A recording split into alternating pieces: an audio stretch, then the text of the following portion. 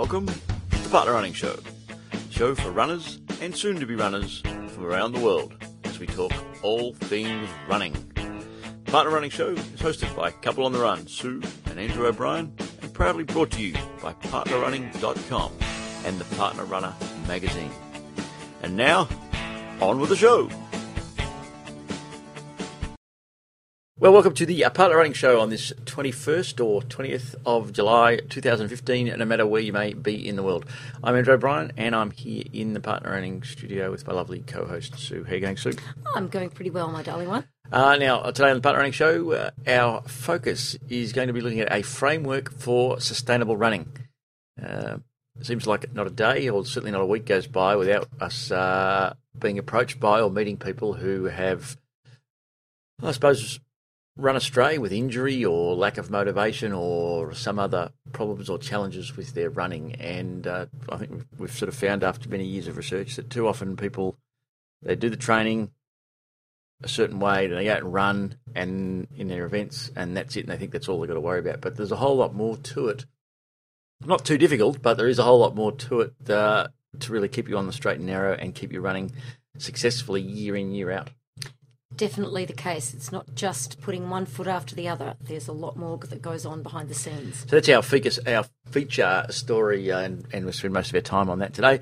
Of course, as we do, we're going to have a look at the last week in running, particularly with a bit of a follow-up to we spent quite a bit of time last week talking about the changes in date for the KL Marathon. We're going to do the update on where that's at. And, of course, ask Sue, and then we'll finish off with having a bit of a look at the week ahead of what's happening next week. Mm. Okay, so unless there's anything else, let's move it right along. No, let's get going. Over the shoulder, a quick review of last weekend's running.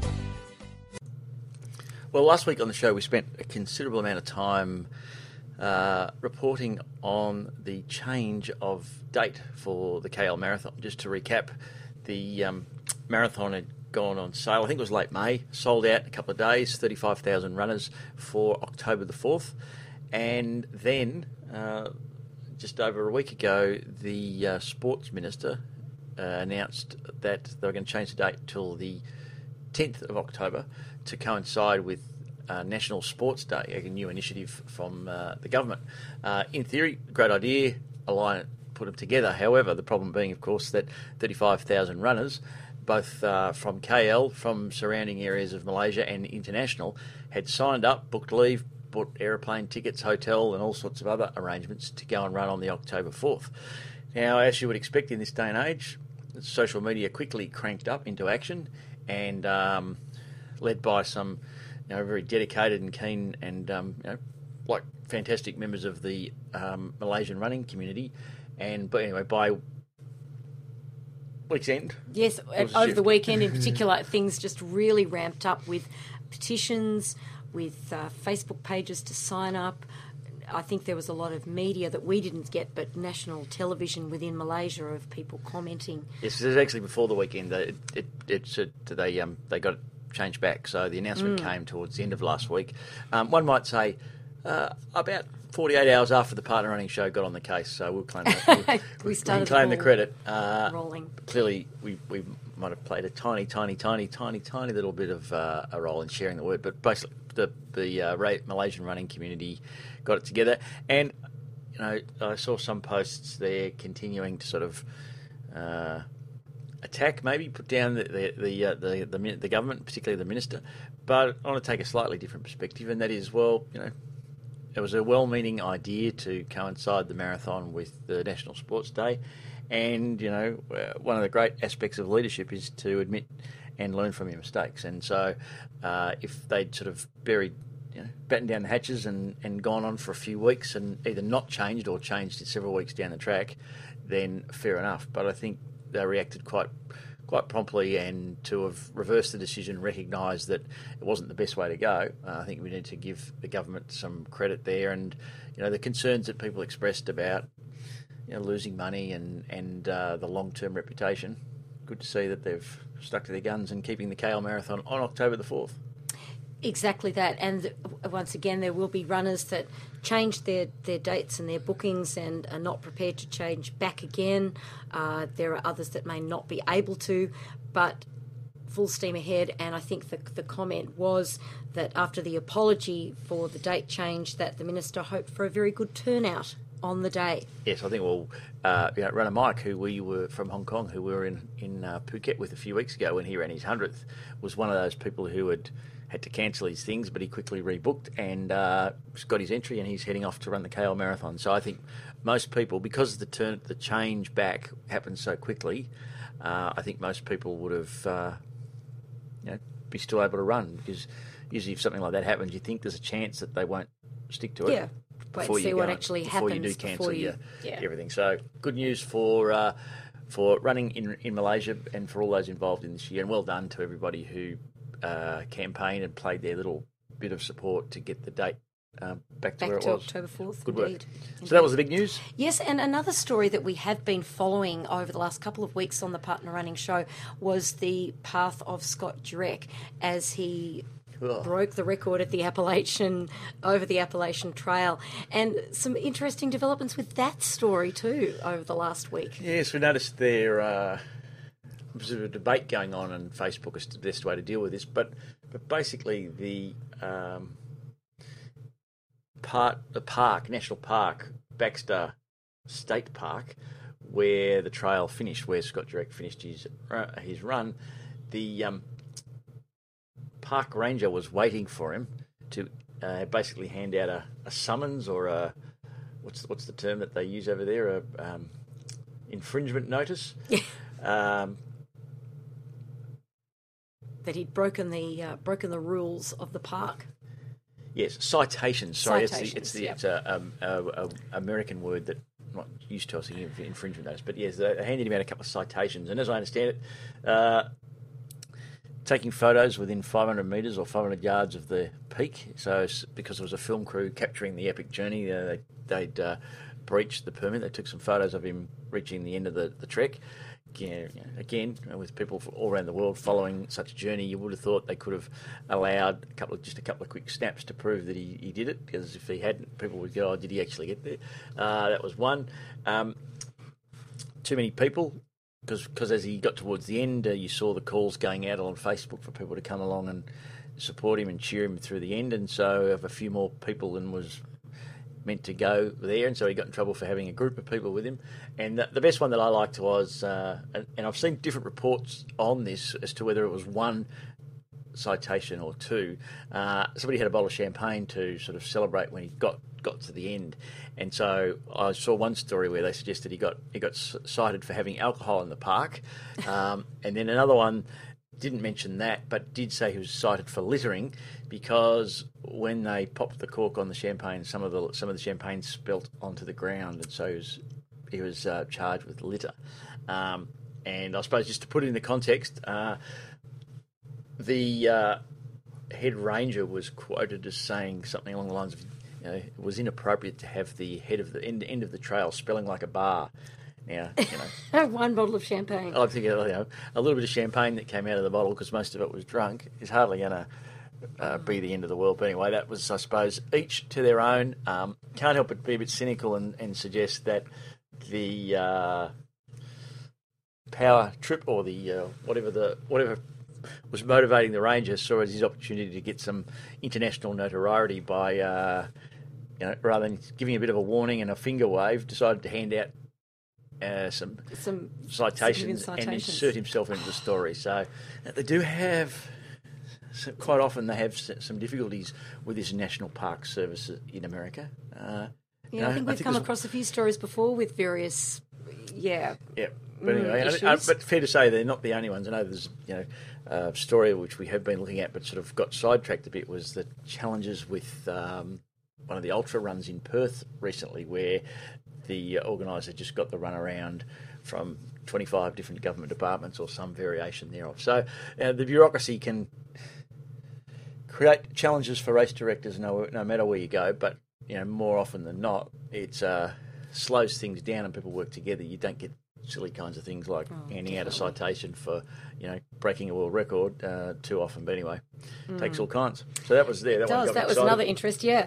Another story that was doing the rounds just after the weekend's running was in the Rival Rockies run, that 1,700 runners were unable to get to the start of the half marathon due to the contracted buses, transport buses, not arriving to take them to the start from the location points within the city limits. Now, this meant that these runners were just not able to get to the start. They realised by about 6 a.m. that no buses had turned out. No one has actually claimed responsibility for this, whether it was the race director hadn't followed through with payment of the buses, whether there was some other point at play there. They managed to chase around and get 25 buses to turn up out of the 52 that was supposed to be contracted. Now, that meant that marathoners were able to get to the start, so they decided that they'd put all the marathoners in, but the half marathoners would be the ones that would miss out. So sadly, they missed out on participating in this event. Now, race fee has been refunded back to the runners, but some of them were particularly distressed that had travelled to participate in this event, and therefore they've got travel expenses, etc., that goes into it. So just something I haven't heard about. Transport buses not turning up en masse, 52 of them. We've heard of them being slow and late and disorganised. Getting lost, but... yes, but it's the first time we've heard of them not rocking up. So so that was an interesting one. You never know, there's always a different world. And talking about then the logistics of organising, one of the stories I quite liked was from New Zealand, from Christchurch in New Zealand, where... they just have completed basically what we call an after-action review after the Christchurch Marathon, where they had on the day some traffic difficulties and problems, particularly with, I think, ambulances and emergency services getting to the hospitals. Indeed. And I think there was the race director and the race community and the hospitals and the emergency services. They all came together, had a couple of hours at a workshop, seminar forum, facilitated conversation, and almost... 11 months out from next year's race, the Christchurch community has worked together to find better ways to do it. So exactly. I think that's a great, whilst it's a shame they had some problems this year, first time back in the city centre, it was good that they've sort of worked together in a cooperative way rather than seeing people, trying to block permits or cause grief. So good news. Yeah, another interesting tidbit of a story that we have followed on the Partnerunning Show is about Mike Rossi. And his name might not ring a bell, but his story might. He was the dad who made waves by taking his son out of school to watch him run in Boston Marathon. And then there was a bit of a Facebook campaign about should he be allowed to do it, should he not be able to, and the school didn't let him or didn't want him to. But it then sparked a little bit of an investigation into his actual qualification race, of whether he was out on the course. He quoted a run time of 3 hours and 11 minutes as his Boston qualifier, but previous running exploits sort of show that that was a bit atypical for his usual running pattern, that he was about a 1:40 marathoner, which is pretty reasonable, but not really at 3:40 marathon. That he was a 2:40 1:40 half marathoner. Let me get this right. So that it didn't really seem possible that he could have or should have been able to run that. Now, the magazine or group Let's Run are the ones that tried to investigate this through their looking at his splits, looking at photos on the course. Now, they have offered him $100,000 to recreate his 3 hours 11 Boston qualifier. They've actually said that if he beats 3 hours 25, they will give him the money. Now, he's got to give them advance notice of his participation in the event so that they can follow it, and it's got to be in the next 12 months. Goodness. So there you go. He's run 3:40 something at Boston on the day. Yeah. Yeah. But and they're saying because it was half an hour slower than his whatever. His qualifier. And there was a bit of there was a lot of sort of chatter about should he have taken the kids out of school? Yeah. Was he cheating with his qualifier? All sorts of things. So he's basically got to take 20 minutes off his Boston time to get 100,000. Yeah. And he's got 12 months to do it. Yeah. Jeez. Someone would make me that offer. And, I reckon I could take 20 minutes off my interesting. So off my current time. So we'll see what happens for $100,000. They're just thinking it's not possible that he can run that time. So anyway, geez, they've given him a big window. I reckon in 12 months. If they said he got to get down from 340 to 310, I think maybe not. But to get down from the 340 to under 325, I think that's quite possibly doable. And yes, it's he thinks it was the race of his lifetime that he ran that previous time. So we'll see. But that's interesting. One. And Pattaya Marathon, one of our favourite marathons maybe, but one of our more memorable marathons was on the weekend. Kenyans continued to dominate this event. The top 7 males finishing were all Kenyan athletes, and the top female was a Kenyan runner as well. Event's not really growing hugely. There are only 860 in total in this event, but nevertheless popular in that part of the world. Also on social media, pictures of Larry Mason completing his 1,500th marathon in total. So there you go, a milestone. We think about 100 marathons as a milestone. What about 1,500? That's a lot of running. It certainly is. It's a lot of medals. Yes, it is. So that's some of the stories that have been floating around the news world. I suppose if you can afford to pay the entry fee for 1,500 marathons, then you can afford a house big enough to hold them all in. 1,500, or indeed, you can get the pleasure of giving them away, or either which way. Okay, that's the news for this week, and on with the show.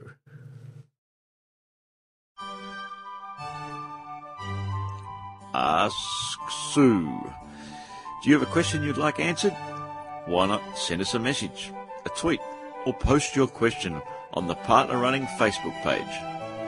Take it away, Sue.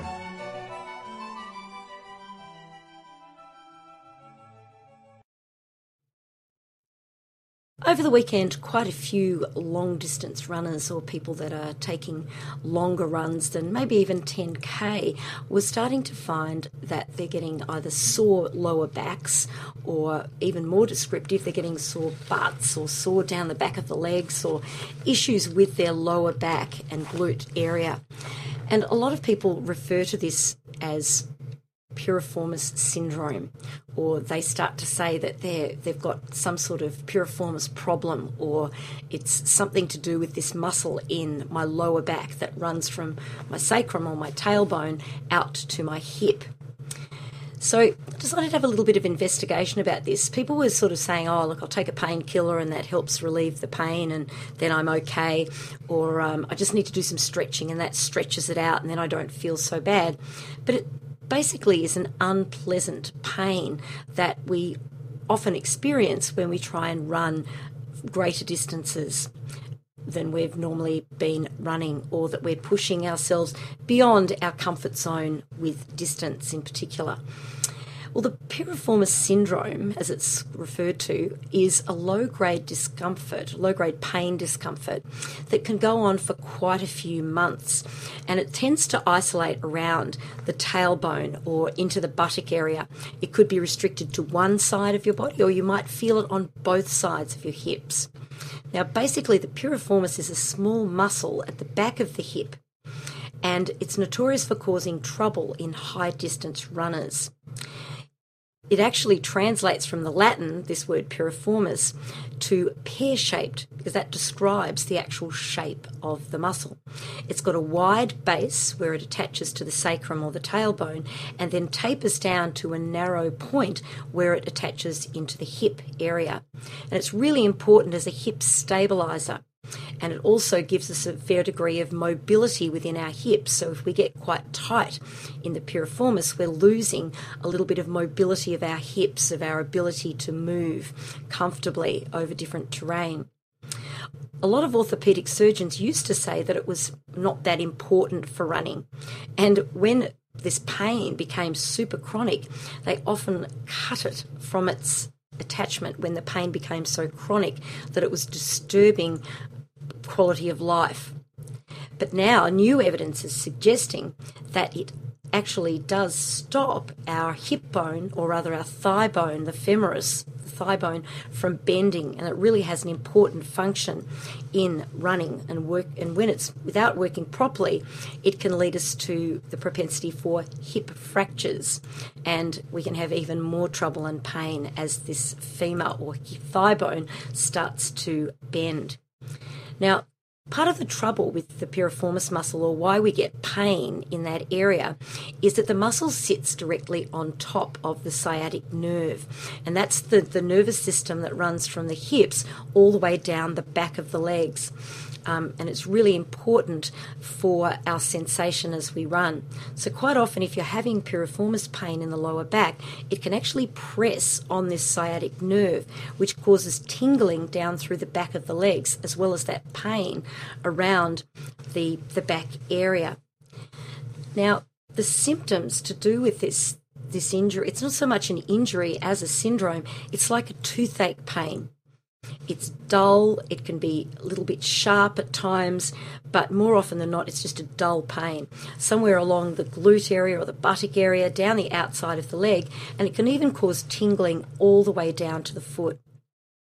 So we've got the pain as well, but ongoing problems, it starts to interrupt our sleep patterns. We wake up sore, we get discomfort sitting, we find that we're not able to run without pain, so we start taking painkillers to help. Now, how do we deal with this?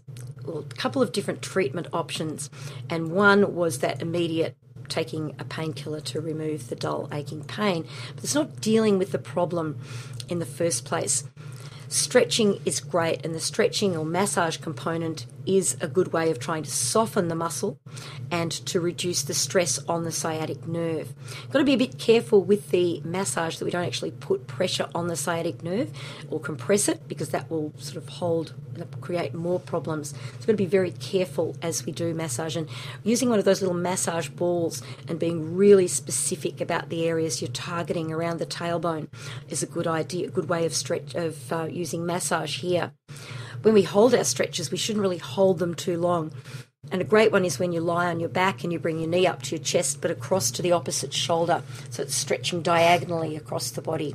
And that's a really good way of working through the stretch as well. But for ongoing help with piriformis syndrome, if you are starting to suffer from that lower back buttock pain, is to do some hip strengthening exercises, mainly for the abductors, which are the muscles that are on the outside of the hip. So we can put a band, an elastic band, around the outside of the hip and sort of push against it, trying to sort of strengthen those muscles on the outside of the thigh. A couple of things to think about when you're sleeping. A pillow between the knees is recommended to try and relieve the pressure on the sciatic nerve. And when we sit, to try and sit with straight knees rather than letting your knees rock outwards or knock in together or sit with crossed legs. Try and sit with straight legs. The other thing for runners is to try and shorten stride length. So a couple of different things. Mainly we're trying to stop the outward rotation of the hip. We're trying to keep the legs straight and therefore take the pressure off the sciatic nerve. Good news is most piriformis syndrome issues resolve themselves within a few months with the proper treatment being taken. So rather than just taking a painkiller or a little bit of massage to temporarily relieve the symptoms, maybe think about those long-term fixes of the sleeping with a pillow, the sitting with straight knees, and shortening stride length slightly, but then doing some strengthening exercises with elastic bands and making sure that you keep your knees straight if you do any weight strengthening exercises. You're listening to the Partnerunning Show with your hosts, Couple on the Run, Sue and Andrew O'Brien. Proudly brought to you by PartnerRunning.com and the Partner Runner magazine.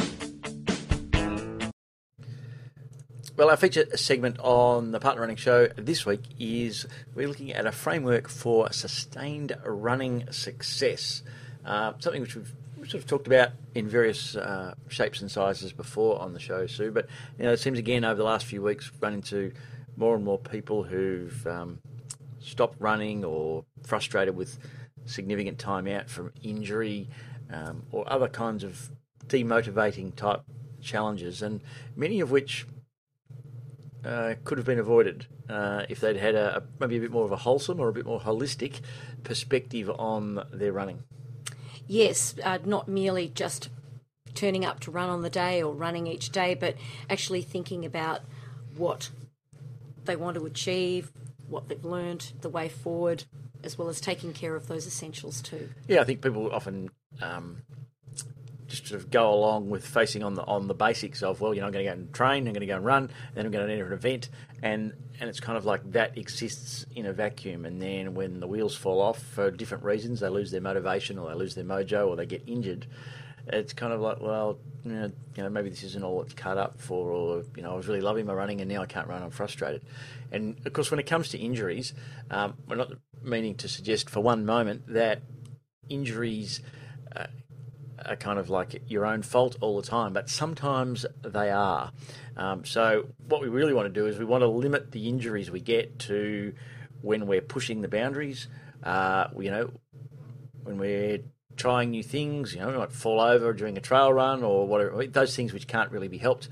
What we're talking about in terms of avoiding injuries are the things that come about through, wearing bad shoes, overtraining too much too quickly, kinds of the things which a coach could look at and go, well, if you keep doing that, your chances of getting injured are, dramatically higher. So we want to restrict our injuries, I suppose, to the places where we're pushing the boundaries or within a known risk area, because clearly we can't avoid them all, but we can do a lot to restrict. And it's similar with our motivation, all those sorts of things. One of the challenges with running, I think people really get into it, they fall in love with running, and then it's like they just want to do it more than their bodies are ready to do. So that's right, not really absorbing the work and not really having a plan of where their running's taking them. So in talking about an approach or a framework for sustained running, I suppose we've identified 6 kind of pillars which lead us to 9 characteristics, for want of a better term, and there's a little model that does tell this story. But in terms of the 6 pillars, first of all is your foundation, laying the basics. And so when we talk about the foundation for sustained running, well, we're talking about why you're doing it, what's your future you're hoping to create, what's the desired future of your running, and we really want to start there and get some clarity. Then, of course, it's the training, and then there are the essentials, the right shoes and equipment. So when you know why you're doing it, you've got your training plan sorted and you've got the essentials to look after your basics, and you've really laid the foundation to go on and be successful. And I'm going to come back in a minute, Sue, and take you through each of these areas and get you to make some comments. I'll just explain the model to get us started, or the framework. The next one is your preparation. And so we don't just go from running around the local park into an event. There's a whole bunch of preparation, things which we can do to build on our foundation. So first of all, it's the kind of the travel aspect, the event identification, whether it's pushing you physically to a different place or out of your comfort zone. So we talk about moving beyond your local environment or your comfort zone. There's the pre-event preparation. The carbo loading, the resting up, getting ready and prepared and injury-free. What are the things we can do after training, before training, to help us keep in good shape? And then we really call that our preparation aspect. So we've built a foundation, we've prepared, and then last but not least is the results. And when it comes to results, well then, we can look at these in different areas. There's the event. Clearly, I ran a 10K in 37 minutes. That's an event. That's a result that comes about there. Or I finished my first marathon, whatever it might be. There's the learning that comes from that. What did you learn through entering and participating and finishing your event? What did you learn about yourself? What did you learn about running? And then there's the recovery aspect of it, because it's all, again, it adds to this. So you sort of don't want to finish the event and then it's all over. You want to be recovering and be prepared to be able to do it again. It kind of takes the cycle to the next level. So when we look at it from that perspective, we've laid our foundation through our desired future, our training, and the essentials we need. We've prepared in our travel, our pre-event, our injury-free activities, and then we've really focused on our results. We've done the event, we've learnt from it, and we've recovered. Now, a slightly different take on that is to look at how we're going to grow, what actions we're going to take, and how we're going to sustain it. And so we come back to this sort of what we call the middle zone of the framework, is with the action. And this is where people pretty much focus. They train, they do a bit of preparation for the event, in their pre-event, they eat their carbo loading and they take a day off training, and then they run the event. And that's kind of it. What we're talking about here is the growing and sustainable aspects. So the desired future, why are we doing it? The travel, the pushing beyond our comfort zone, and the learning from what we do gives us the ability to grow. Once we know we're moving towards somewhere, then we can assess how we're going against that and how we're doing it. So we get growth out of it, and this really adds to the sustainability.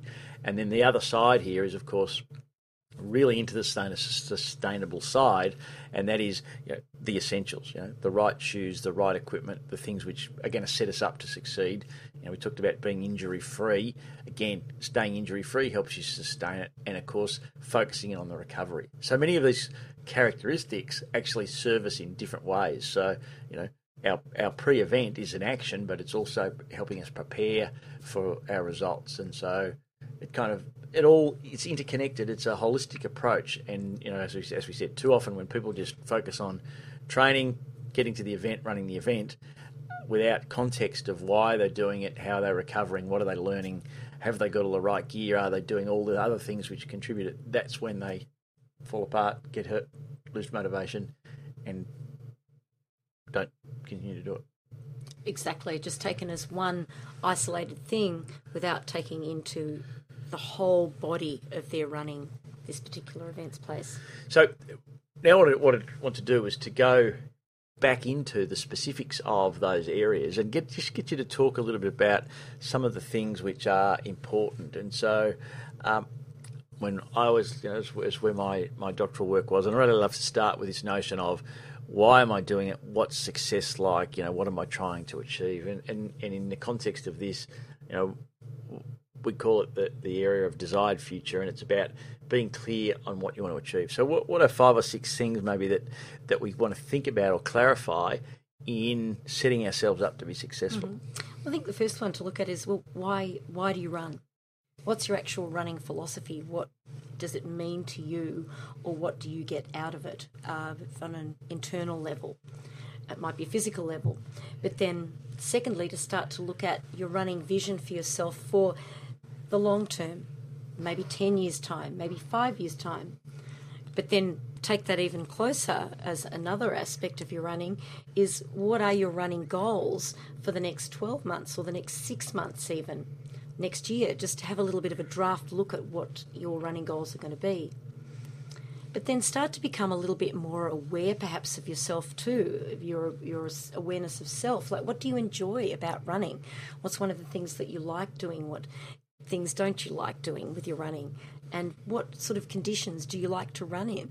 Whether it's something that you prefer to do with a partner, whether you like to run with others, whether you like to run alone, and why? What's that? What does it mean to you with your running?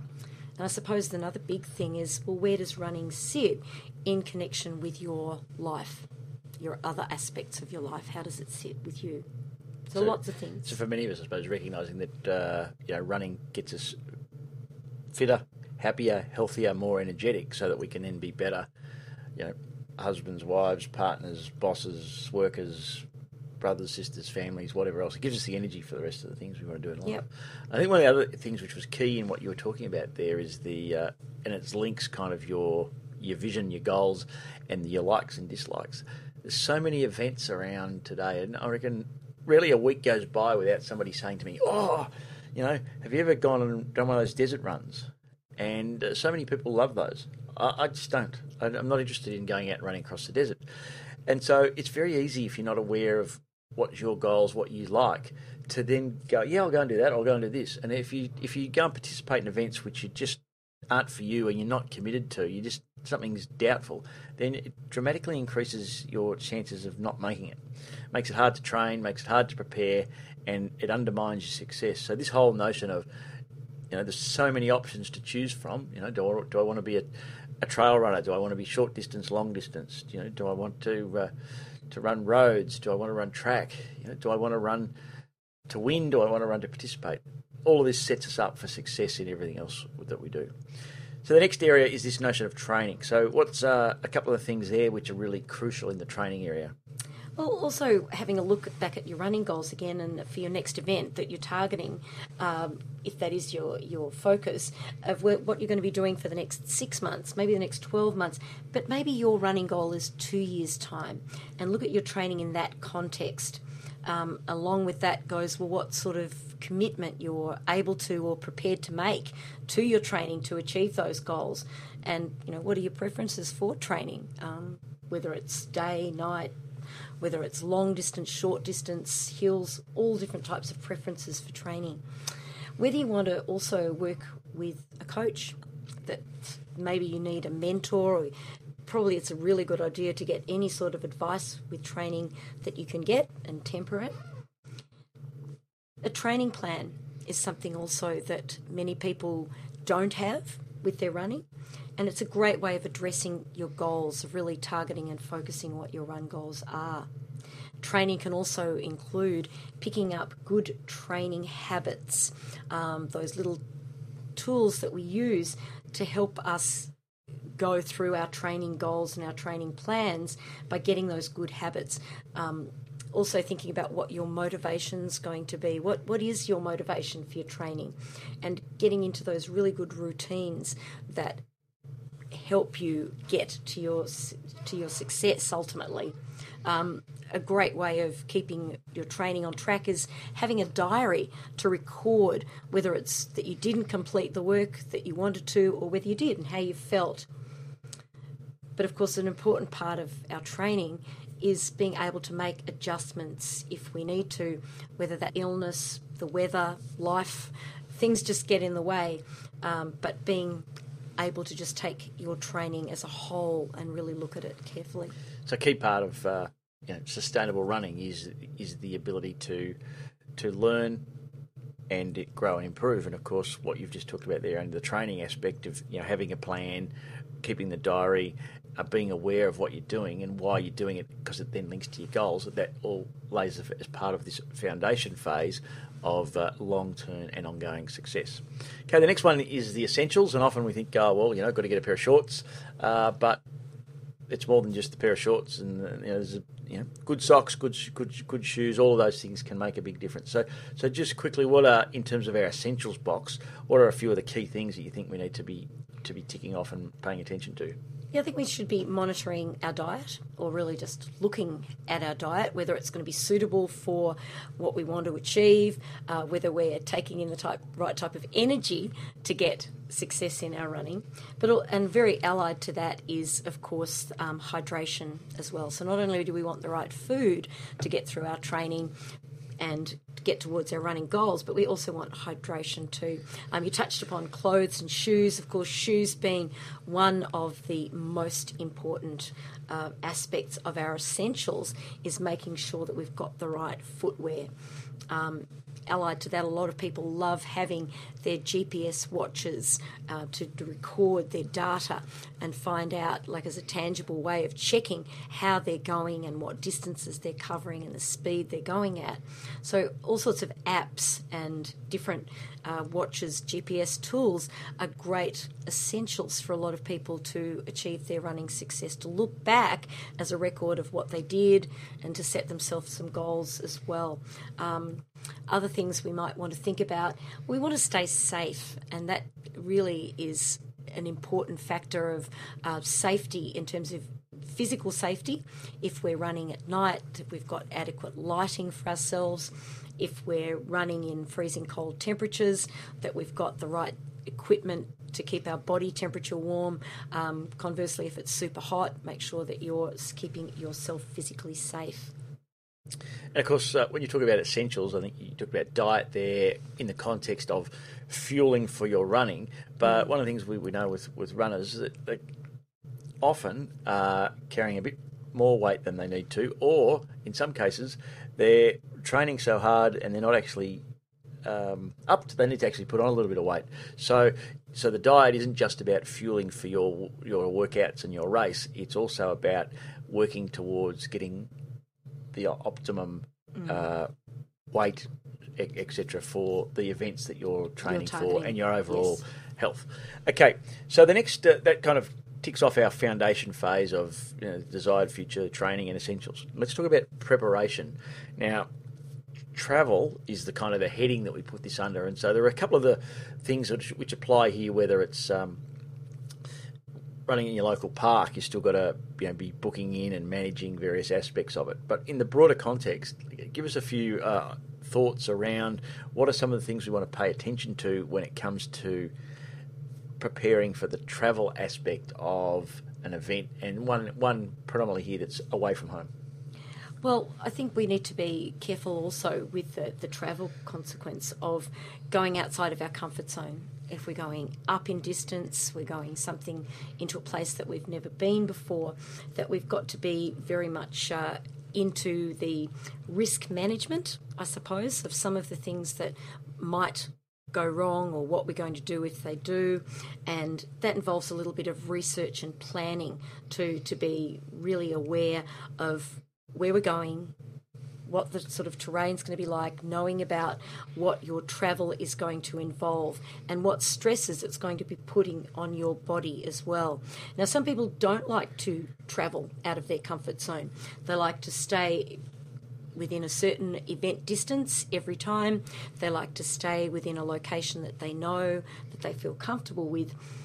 And that might be your preference, and that's fine. But other people like to move outside of their comfort zone, whether it's internationally, whether it's into a different state, whether it's a place that they've just never run before.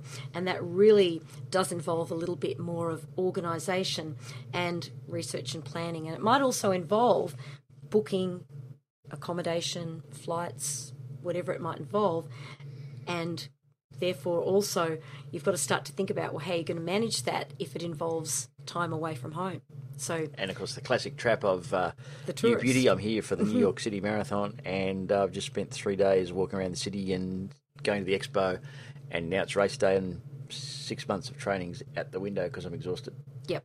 So it's those kinds of things. It's both travel aspects of travelling distance and travelling out of your comfort zone. Magnificent. Of course, the other aspect here, I think you did mention it too, is in sort of moving beyond your comfort zone. And it could just be that you're trying to actually set a PB or go further, a bigger upgrade in distance, but it's local, it's close to home.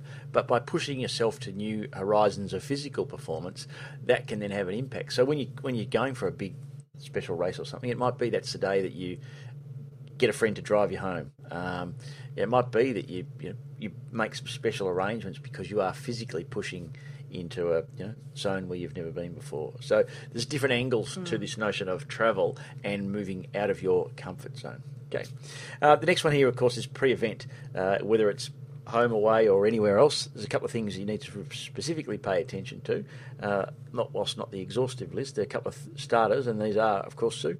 Well, the first one's entry, making sure that you are entered into the event and being very mindful of the fact that some races are extremely popular.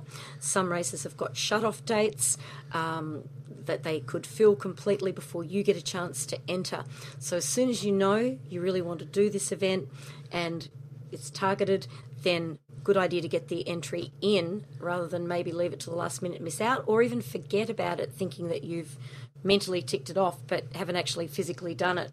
Then we start to get into a checklist of sorts of what are the type of things I need to prepare for my pre-event. And it might just be simply things like laying out your clothes the night before, checking you've got all of those shoes, socks, clothing, everything that you need before you are going to put them on race day. So just getting organised that way. A little bit further back from actually physically going through your checklists in a way is tapering off your training and getting adequate rest leading into the event. Now, whether this is getting more sleep, whether it's, if you can, taking a little bit of time off, all sorts of things that might help your race day performance. And then closely associated with the taper and rest is making sure that your body physically is prepared through diet, and that might involve carbo loading for a day or two if it's a longer distance event, and making sure that you're adequately hydrated.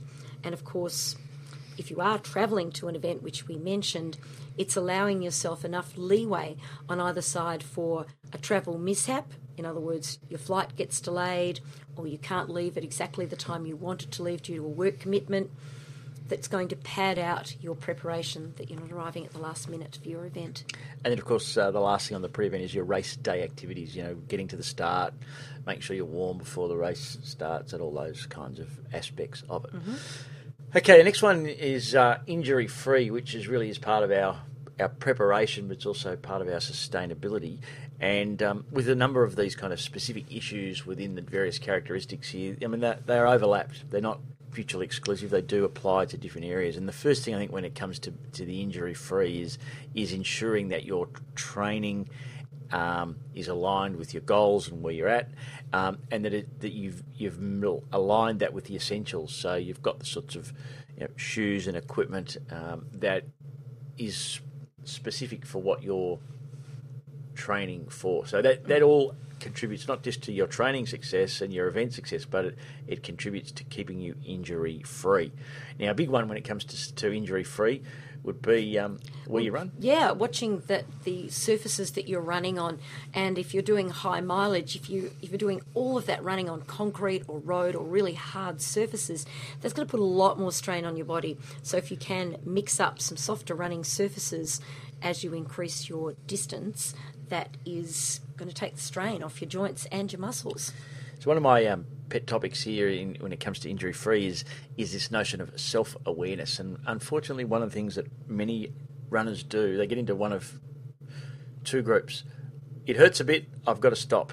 And the people who go in the hurts a bit, I've got to stop, often will then consult a non-sports doctor who'll say, oh yes, well it hurts a bit, you better stop. And of course, that lack of self-awareness means that they end up not running and they miss out on all sorts of opportunities, because often it's just a matter of adaptation or poor training that's taken there. The other side of the coin, and probably most of the people who listen to us, are the opposite end of the spectrum. They've worked through all of that initial training and body adaptation and the injury, the soreness and the bit of pain that goes with that, to the point where they're used to having a little bit of soreness, because if you don't have some delayed onset muscle soreness, or if something's not a bit tender from pushing a bit too hard, then you kind of think like you haven't worked hard enough, and the problem becomes then that you ignore all the symptoms of things going wrong. So what you really want to get to is it takes a bit of self-education and learning over time of what's a good pain or good soreness and what's one to be monitored with. So that self-awareness is an ongoing battle, but over time you can really get us like a sixth sense of, yep, that's adaptation, oh, that's a problem, and work on that. So a few of the other things which help keep us injury-free, Sue? Well, I think cross-training is a great way of working on our physical fitness, our muscle strength, without putting the impact through our bodies. So cross-training is great. But also being aware of the need for sleep. Sometimes sleep is a very underestimated part of our injury-free process, and there's nothing like a good sleep to help your body recover and your muscles adapt. Massage doesn't have to be a super strong, heavy massage. It might be self-massage with some of the different tools that are available. And I think the next two are sort of allied together, and that's physiotherapy and podiatry. If we do start to feel that there's any problem with our bodies, to seek out help early rather than wait till it gets to the chronic and super serious stage. And the same with feet issues with podiatry. If we're starting to get problems with our feet, soreness, act sooner rather than wait until the problem becomes chronic. I think when it comes to podiatry, it's probably for many people, it does vary a little bit on your distance, but a once or twice a year visit to your podiatrist to get your feet scraped back and checked and whatever. It's a bit like before something goes wrong. So it might be your physio can't necessarily service you to fix you up, but you certainly can get some work on your feet to take off calluses and other bits and pieces. Oh, definitely. Okay, now the last three of the areas is all about the growth, and of course we're going to talk about learning, the actual event, some of the specifics and recovery. So when it comes to learning, this is kind of my thing, baby. So I'll do a quick overview. Of course, it's having the training plan, which we mentioned earlier. So that's your training plan is like your guide, and that's what you're going to measure against and learn against for your run aspect of it. Your pre-event planning. Again, making sure you know what you're going to do and how you're going to go about it. Your race strategy. So again, you want to know how you're going to react in the various situations and deal with the challenges. And your race and training diary. So you're recording what you've done, what actually happened. Now, having the plan for training before the event, your race strategy, and then recording it, that sets us up for the actual learning aspect of it. So we know what we're going to do, we know what we've actually done, and now by using techniques like the weekly review, the event review, working with your coach and mentor, you can actually look at the difference between what you set out to do, what you actually did, the results you got, and you can then fine-tune that and make adjustments into the future. Those sorts of reviews and reflection on what you've done also enables you then to draw out those lessons for other parts of your life. So, yeah, learning is an exciting part of whether you're just trying to improve your running or whether you're actually trying to look at the bigger lessons for life that running can give you. And we know that running teaches you so much about your ability to be successful in other parts of your life. So that's a snapshot of some of the things involved with learning. Now, when it comes to the event, Sue, what are the specifics or a few of the things we want to be really clear on here? Well, we've got to have our event goal. We don't go into an event with just whether it's to complete, whether it's a time goal, whether it's some aspect. So the ally to that then is the race strategy. How are we going to go about achieving that goal? So what plan are we going to put in place and follow as we go through our event? But then, of course, there are always things that might come up that are going to sabotage our run, I suppose, is one way of looking at it. And by thinking about all of the different things that can go wrong or right, the scenarios that can happen, we've got a strategy in place to deal with those that might distract us from our goal. We're in the event, we've got our equipment, we've got our essentials in place, and we've got to also go through a mental rehearsal of the event, of visualising ourselves doing it, what we're going to get through when we see these little milestones along the way, and then actually do it, put it in place. So as well as thinking all through this sort of planning, we've actually got to do it on the day and bring it with us to the event. Great idea to keep an event diary so that you do actually keep a record of what happens during that particular event. So we know what our goal was, we've got a pace for it, we've got a plan for how we're going to drink, take on energy, etc., how we're going to deal with different changes in the weather, and then at the end of the race, after the race, we want to again write that down, see if we did what we said we were going to do, what actually happened. So this is again, it helps us with our learning aspect. Now, last but not least, and again, the classic scenario, I did a run yesterday, I did an event, it was fantastic, I'm all excited, I'm going to go tomorrow morning and go for another run because I'm all hyped up, and then bang, injury hits or, whatever it is. So recovery is critical. We need to focus on our recovery and get that right. We all hear the stories about the either the gifted, the blessed, or the incredibly experienced who's trained for it over many years, who goes out and runs again after doing a big event. That's the exception, not the rule. For most of us, we need to be very careful about recovery. And even those who are able to run the next day, if they're doing it properly, have got a very well orchestrated recovery plan. So just, Indeed. Again, quickly, introduce us to a few of the key aspects of recovery. Well, I think the first key one that we need to look at is getting our nutrition or our replenishment of our energy that we've used during the event, and the carbohydrate, the protein that's going to rebuild our muscles and our energy levels. Rehydrating, even if it hasn't seemed as though it's going to be a super hot day or a dehydrating day, we have dehydrated somewhat. We need to rehydrate. Really nice to think about a reward for yourself. It doesn't have to be anything over the top, but just a small little reward that you can give yourself as a pat on the back for a job well done can be a very stimulating tool mentally to go to your next target. Recover. Don't go out and do things if your body isn't ready for them, just because you think that you have to, because it's going to make you feel better about yourself. So recovery, really important to make sure that our bodies are recovered before we do things. Rest might be completely rested, restful, making sure that you get a little bit more sleep, a little bit more time off your feet than you did before or in the past, just in your normal day, to make sure that you are somewhat recovered before you do move on. And that also, therefore, means as part of that rest, it's to review what actually happened. It's a good chance to just think back while everything's really fresh in your mind about what actually happened, review. And it might mean that you need to actually refocus, that things didn't go according to plan, or perhaps they did, and you're going to set yourself a newer or a stronger or something more challenging as a target.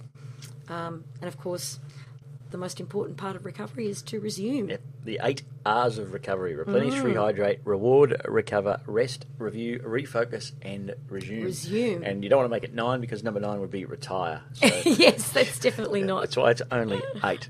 So thanks, Sue, for taking us through the nitty-gritty, or introducing the various aspects there of what are the 9 characteristics of the 6 pillars of sustainable running. And of course, as we said at the outset, too often we just focus on our training and our event, and when we fail to pay attention to those other aspects of it, the why we're doing it, the growth that comes with it, and of course the basics, staying injury free and using the right gear, then we set ourselves up to fail rather than to be sustainable. So when we incorporate all of those things together, not as hard as it sounds, particularly once you get into it, they're kind of unobvious connections, that really sets us up for long-term success. And so that is the end of our feature segment today on sustained successful running. The road ahead. Join us as we take a quick peek at a few of next weekend's running events. Quite a few events on the running calendar for July 25, 26 that we've actually run before. One of them is the Swiss Alpine Marathon is on out of Davos, and then also the San Francisco Marathon, another fabulous event, and the Rio de Janeiro Marathon, as well as the Australian Outback Marathon and the Westlink M7 Marathon out of Sydney too. So quite a few marathons that we've done. Other events on this weekend: the Deseret News Classic out of Salt Lake, the Grand Island Trail in the US, the Horninnsalvatnet in Norway, Mad Marathon in Idaho, Trail Aneto in Spain, Mispo in Estonia, Mountain Man in Switzerland, Ålands in Sweden, Bearfest Marathon in Alaska. And after our friends saying there are quite a lot of bears up around that part of the wood, it might really be a bear fest. Big Basin Trail in California, Fort William in Scotland, Snowdonia in Wales, the Gold Rush Trail Marathon is on in Queensland, Kamloops in Canada, the Winery Running Festival in the Hunter Valley in New South Wales too, Nova Scotia in Canada, the PA Grand Canyon in Pennsylvania. So they are some of the wonderful running events on next weekend. And on that note, have a great week, folks. Thanks for tuning into the Partnerunning Show. We'll see you next week. And, of course, any comments, questions or suggestions, either contact us via Partnerunning at Facebook, or Partnerunning at Twitter, or Partnerunning at Instagram, or email us at info@partnerunning.com. We'll see you next week. Thanks, Sue. Have a great week of running. You're listening to the Partnerunning Show with your hosts, Couple on the Run, Sue and Andrew O'Brien. Proudly brought to you by PartnerRunning.com and the Partner Runner magazine.